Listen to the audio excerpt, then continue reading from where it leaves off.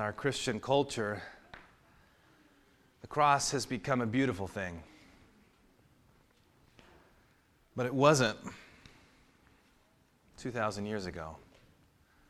It was a nasty, cruel, disgusting device of torture, prolonging death,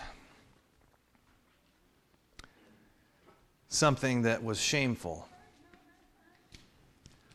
But we've sanitized the cross over the years, haven't we? We sing songs like The Old Rugged Cross, and we want to cling to it. They wouldn't have understood that song if we sung it 2,000 years ago. Or we sing that hymn, Embrace the Cross. Embrace the cross of Jesus Christ. Or the more contemporary song, The Wonderful Cross. Oh, the wonderful cross. During the time of Christ, the cross was a sign of shame, something that was disgusting and repulsive to people. And I think we've lost some of that. Now we look at it, we see a symbol of the cross, and we say, isn't that wonderful? Isn't that beautiful? And we forget what it was all about. I was trying to think of an equivalent today. What if we replaced the cross with an electric chair, or a guillotine, or a lethal injection table? I don't think we can still quite grasp it, but it sure would make us think a little bit more. In a prison far away stood an old electric chair, the emblem of suffering and shame. You can kind of start to substitute these words in these popular songs, but we really don't get it. But knowing and thinking about how the cross was a symbol of just disgusting torture may help us better understand what Paul was writing in the book of 1 Corinthians. 1 Corinthians chapter 1. I'm not going to share too much this morning. We have some things we're going to experience. But I want you to notice this. 1 Corinthians chapter 1, verse 18. Maybe someday we'll unpack this a little bit more. But knowing that the cross was not a symbol of beauty, but a symbol of death and torture and disgust, will help us better understand what Paul was saying in 1 Corinthians chapter 1, verse 18. He says, for the message of the cross is what? Is foolishness to those who are perishing. For the person who doesn't understand and accept or believe or know, the thought of lifting up a symbol of torture and death and bleeding and all these horrible things, that makes no sense whatsoever. If someone were to walk in here and we had a big symbol, a picture of the electric chair, and we were singing songs about it, and it was the picture in the background of our songs, and we were rejoicing in the electric chair, the guillotine, the lethal injection table, the noose, they would think, you guys are crazy. What brand of Christianity are you? That's a little bit of what it must have sounded like for people to go around exalting a guy who died at the hands of the state a cruel and unusual death. Paul says the message of the cross is foolishness to those who are perishing, but to us who are being saved, it's the power of God. It's the power of God. You know, this weekend is a special weekend. It's not only Easter, but what's the other day it is tomorrow? April Fools. Very interesting. A friend of mine commented on the irony of this, and somebody else made a comment on Facebook, and they were saying how ironic they thought it was. And the friend who initially pointed it out is atheist, so they don't believe in Jesus. And so to them, the message of the cross is simply foolishness. It's like a big hoax, a big April Fool's joke. Ha! There is no Jesus. Ha! He didn't raise from the tomb. Ha! You Christians are all wasting your time. Have you ever been victim of an April Fool's joke? We could share some funny stories here, I'm sure. I had a prank pulled on me years ago by a good friend of mine, but I didn't let him know that I was bothered by it. They had put some things in my sleeping bag while camping. Some dirt, some sticks, some rocks, whatever. I just pretended like nothing happened, and I gathered those sticks and dirt and rocks, and I still have them in my house. And they're going to go in his bed someday. Years later, he thought he was pulling a prank on me. Well, the joke is going to be on him. The joke was on me a little earlier because a few years ago, after a couple years had already passed, I shared a hotel room with him, and I put them in his bed. But he came in late, and he didn't sleep underneath the sheets. He just slept between the top. Well, he slept underneath the cover, but not underneath the sheets. And so I just gathered them back up, put them back in the bag. I'll wait a little longer. I was thinking this week, in fact, Dante and Jeanette heard this story at CVCA 2 days ago, but I had a friend who was trying to pull a prank on me, and my roommate caught him. He had snuck into our dorm room in college. He put soap in our toothpaste container. Well, containers. We didn't share toothpaste. But my roommate caught him, and he said, well, don't tell John. Being the good roommate, he did tell me. And I made a choice, and it wasn't the best choice, but I'll tell you what I did anyways. We decided we were going to reverse the prank and pull it on him instead. So I pretended as though I didn't know anything when I'd actually squeezed the soap out while he was gone. But he had planned on coming back to our room that evening to catch me brushing my teeth and to laugh and laugh and laugh at me as I had soap in my mouth. Well, that evening when he came back to the room, I said, you know what? I've just decided to give up teeth brushing for a while. I think people brush their teeth too much, and I don't recommend lying or anything. I don't stand for that. This is what I did then.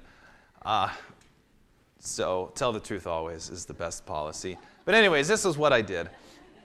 And so he looked really disappointed that I wasn't going to brush my teeth for a while. And he said, well, when you decide to brush your teeth again, let me know. I want to be here for that day. So a couple days went by, and eventually I said, you know what? I am going to brush my teeth again. It's just not good to not brush your teeth. It's been a few days now. And he said, well, good, I want to be there tonight. So he came by the room that night, and I put the toothpaste on the toothbrush. And just as I was about to put it in my mouth, my phone rang. I had my roommate call me secretly on my cell phone. So I picked up the phone, and I'm talking on the phone, holding the toothbrush out, and, just making it as long as possible. And then I hung up the phone from the fake conversation, and then I'm holding it in my mouth or hand, just talking to him, and he's just chomping at the bit, ready for me to be the fool. Finally, I put it in my mouth, and I brushed my teeth, and it seemed just normal, and he wanted to know how it was, and I said it was great.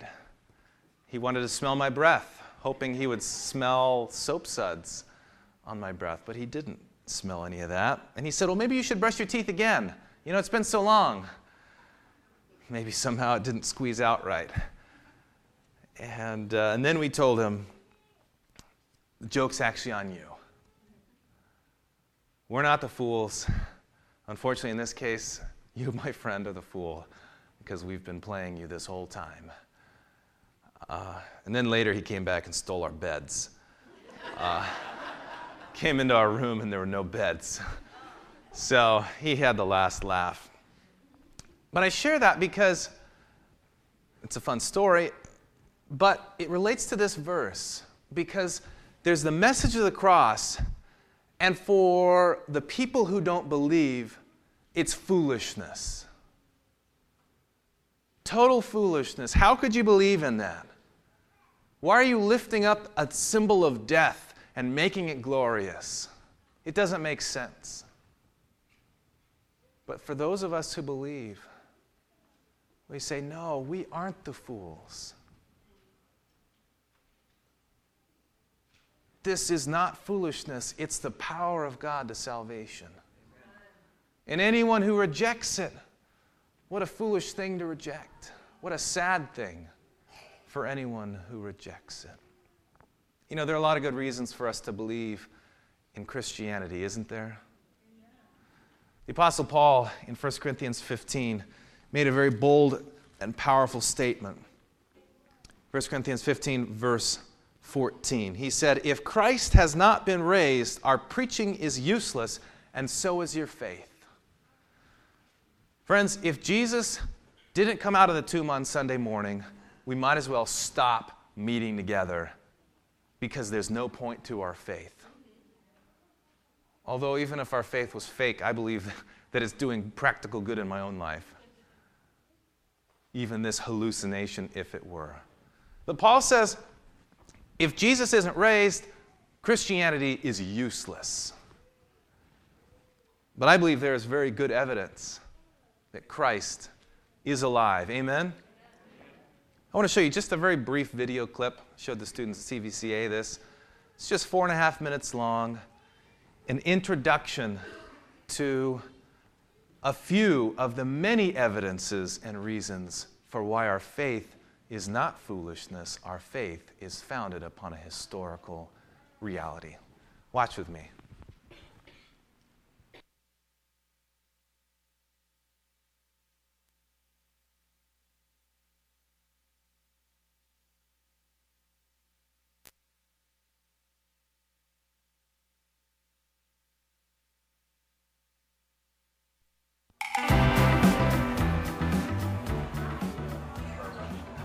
Dude, Hey, what's up? what you reading? The Bible.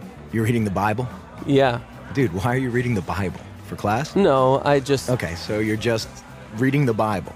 You're just sitting here in a coffee shop in the 21st century using state-of-the-art technology to read ancient myths for no reason whatsoever. Well... Tell me something. Are you one of those super religious people who thinks Jesus actually rose from the dead? Well, I do believe that... Do you also believe in the Easter Bunny, Santa Claus, unicorns, Bigfoot? Ever been abducted by aliens? And do you buy into all those other ancient myths about dying and rising gods invented by primitive nomadic tribes back in the Bronze Age? No. Okay, so what's the difference between Jesus rising from the dead and all those other fairy tales? Here's the difference. My belief in the resurrection of Jesus is rational. It's based on historical facts. Facts? What facts? Well, first, Jesus died by crucifixion. Whoa, hold on. We don't even know if Jesus existed. Why should I believe your facts? Well, because the 5 facts I'm going to give you are backed by so much historical evidence that most professional critical scholars who study the subject accept them as true. That includes skeptical atheist scholars. Okay, so Jesus was a guy who actually existed and then got himself killed. So what? That's the first fact. Second, his disciples were convinced that he rose from the dead and appeared to them. Third, Paul, a sworn enemy of the early Christians, suddenly became a Christian. Fourth, Jesus' skeptical brother James also became a Christian. And fifth, the tomb where they put Jesus' body was empty. And those are well-established historical facts. Right, but you can't just leave it there. These facts demand an explanation. Otherwise, you've got a big hole in human history. Okay, here's an explanation. They all lied. It was a conspiracy, the most monumental prank ever perpetrated. His followers stole his corpse from the tomb and then started telling everybody he was alive. That's the conspiracy theory. The problem is it doesn't explain the facts. How do a few spineless fishermen, cringing in fear for their lives, subdue a bunch of well-armed, professional Roman guards, roll away a 2-ton stone, steal a body, then hide it from a city swarming with people trying to find it? And why would they do it? The disciples had absolutely nothing to gain by lying about Jesus' resurrection. In fact, they were persecuted, and we have good historical evidence that 5 of them were martyred because of their claim that Jesus rose from the dead. Apparently not a single one of them ever recanted. People don't willingly die for something they know isn't true. They were there. They knew whether it was true or not. All right, another theory. The disciples thought they saw Jesus alive after he died, but it was just wishful thinking. They were stressed and just kind of hallucinating. The hallucination theory also lacks explanatory power. 500 witnesses saw Jesus at the same time, and the disciples touched him. Psychologists have shown that hallucinations don't work like that, nor does this explain the empty tomb. Okay, look, maybe there's some other explanation, but the bottom line is dead people stay dead. Rising from the dead would be a supernatural event, a miracle, and science has proven that miracles don't happen. Oh, really? When did that happen? I don't know. I just kind of heard it somewhere. Science has not disproven miracles. In fact, that would be impossible. Why? Science deals exclusively with natural phenomena, physical matter and material processes, right? Yeah. But a miracle, by definition, is not a natural phenomenon. It's supernatural. So a supernatural event would lie outside the boundaries of science. It's logically impossible for science to throw out any hypothesis that lies outside its boundaries. why have I never heard this stuff before? I don't know. Maybe because it's scary? Scary. Yeah. As long as Jesus rising from the dead is just a fairy tale, like Santa Claus and unicorns, it doesn't threaten my little world. But if it's a fact, if he actually did rise from the dead, that's huge. It's a total game changer. And that's why it's so hard to think about it objectively. Whoa. Yeah. Mm-hmm. Big whoa.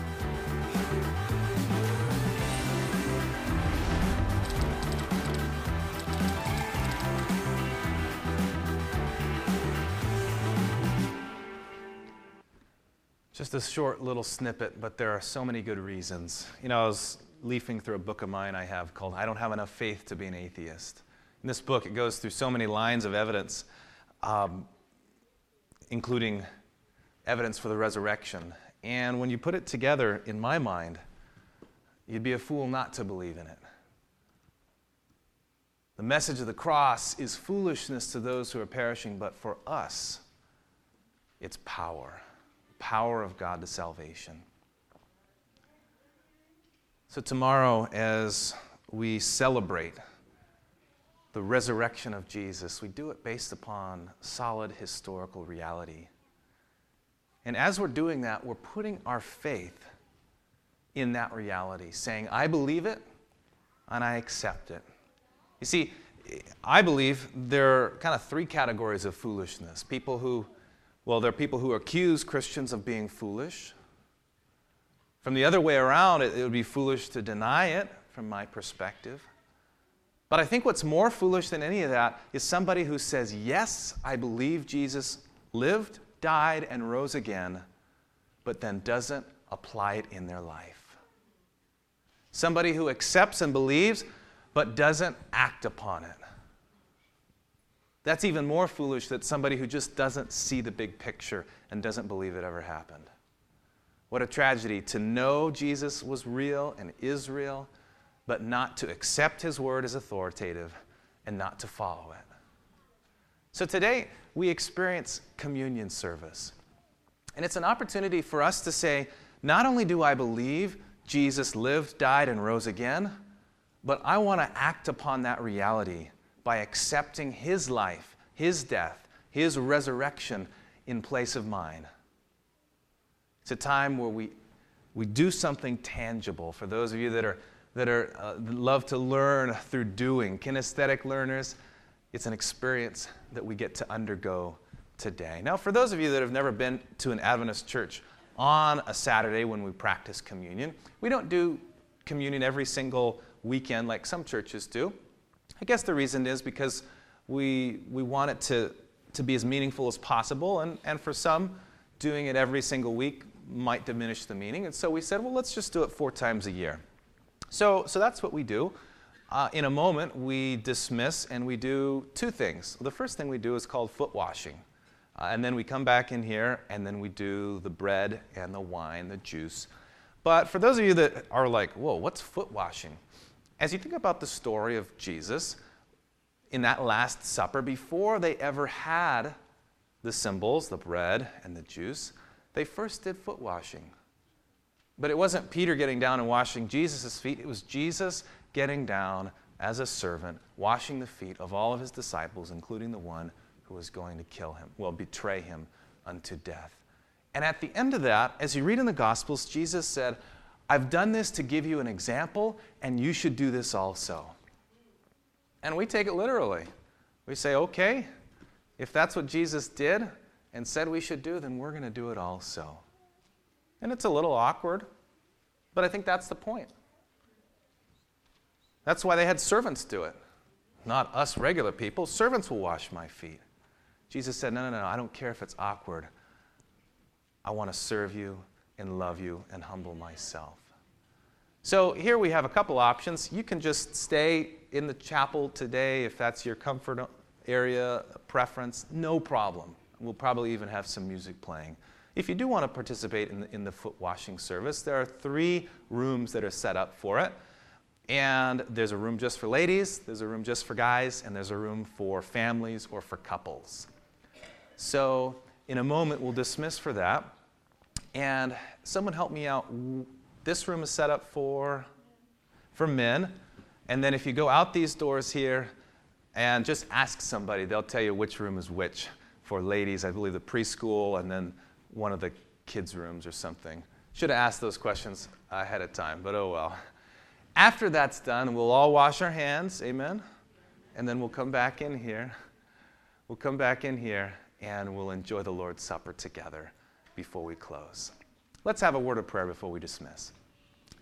Lord Jesus, today we are grateful not only that you died, not only that you rested in the tomb on Sabbath, but we're so grateful that you came out of that tomb Sunday. Today we say, yes, I believe, and we want to act upon what you've said. Bless us, we pray, in Jesus' name, amen. We'll see you back here in a few minutes.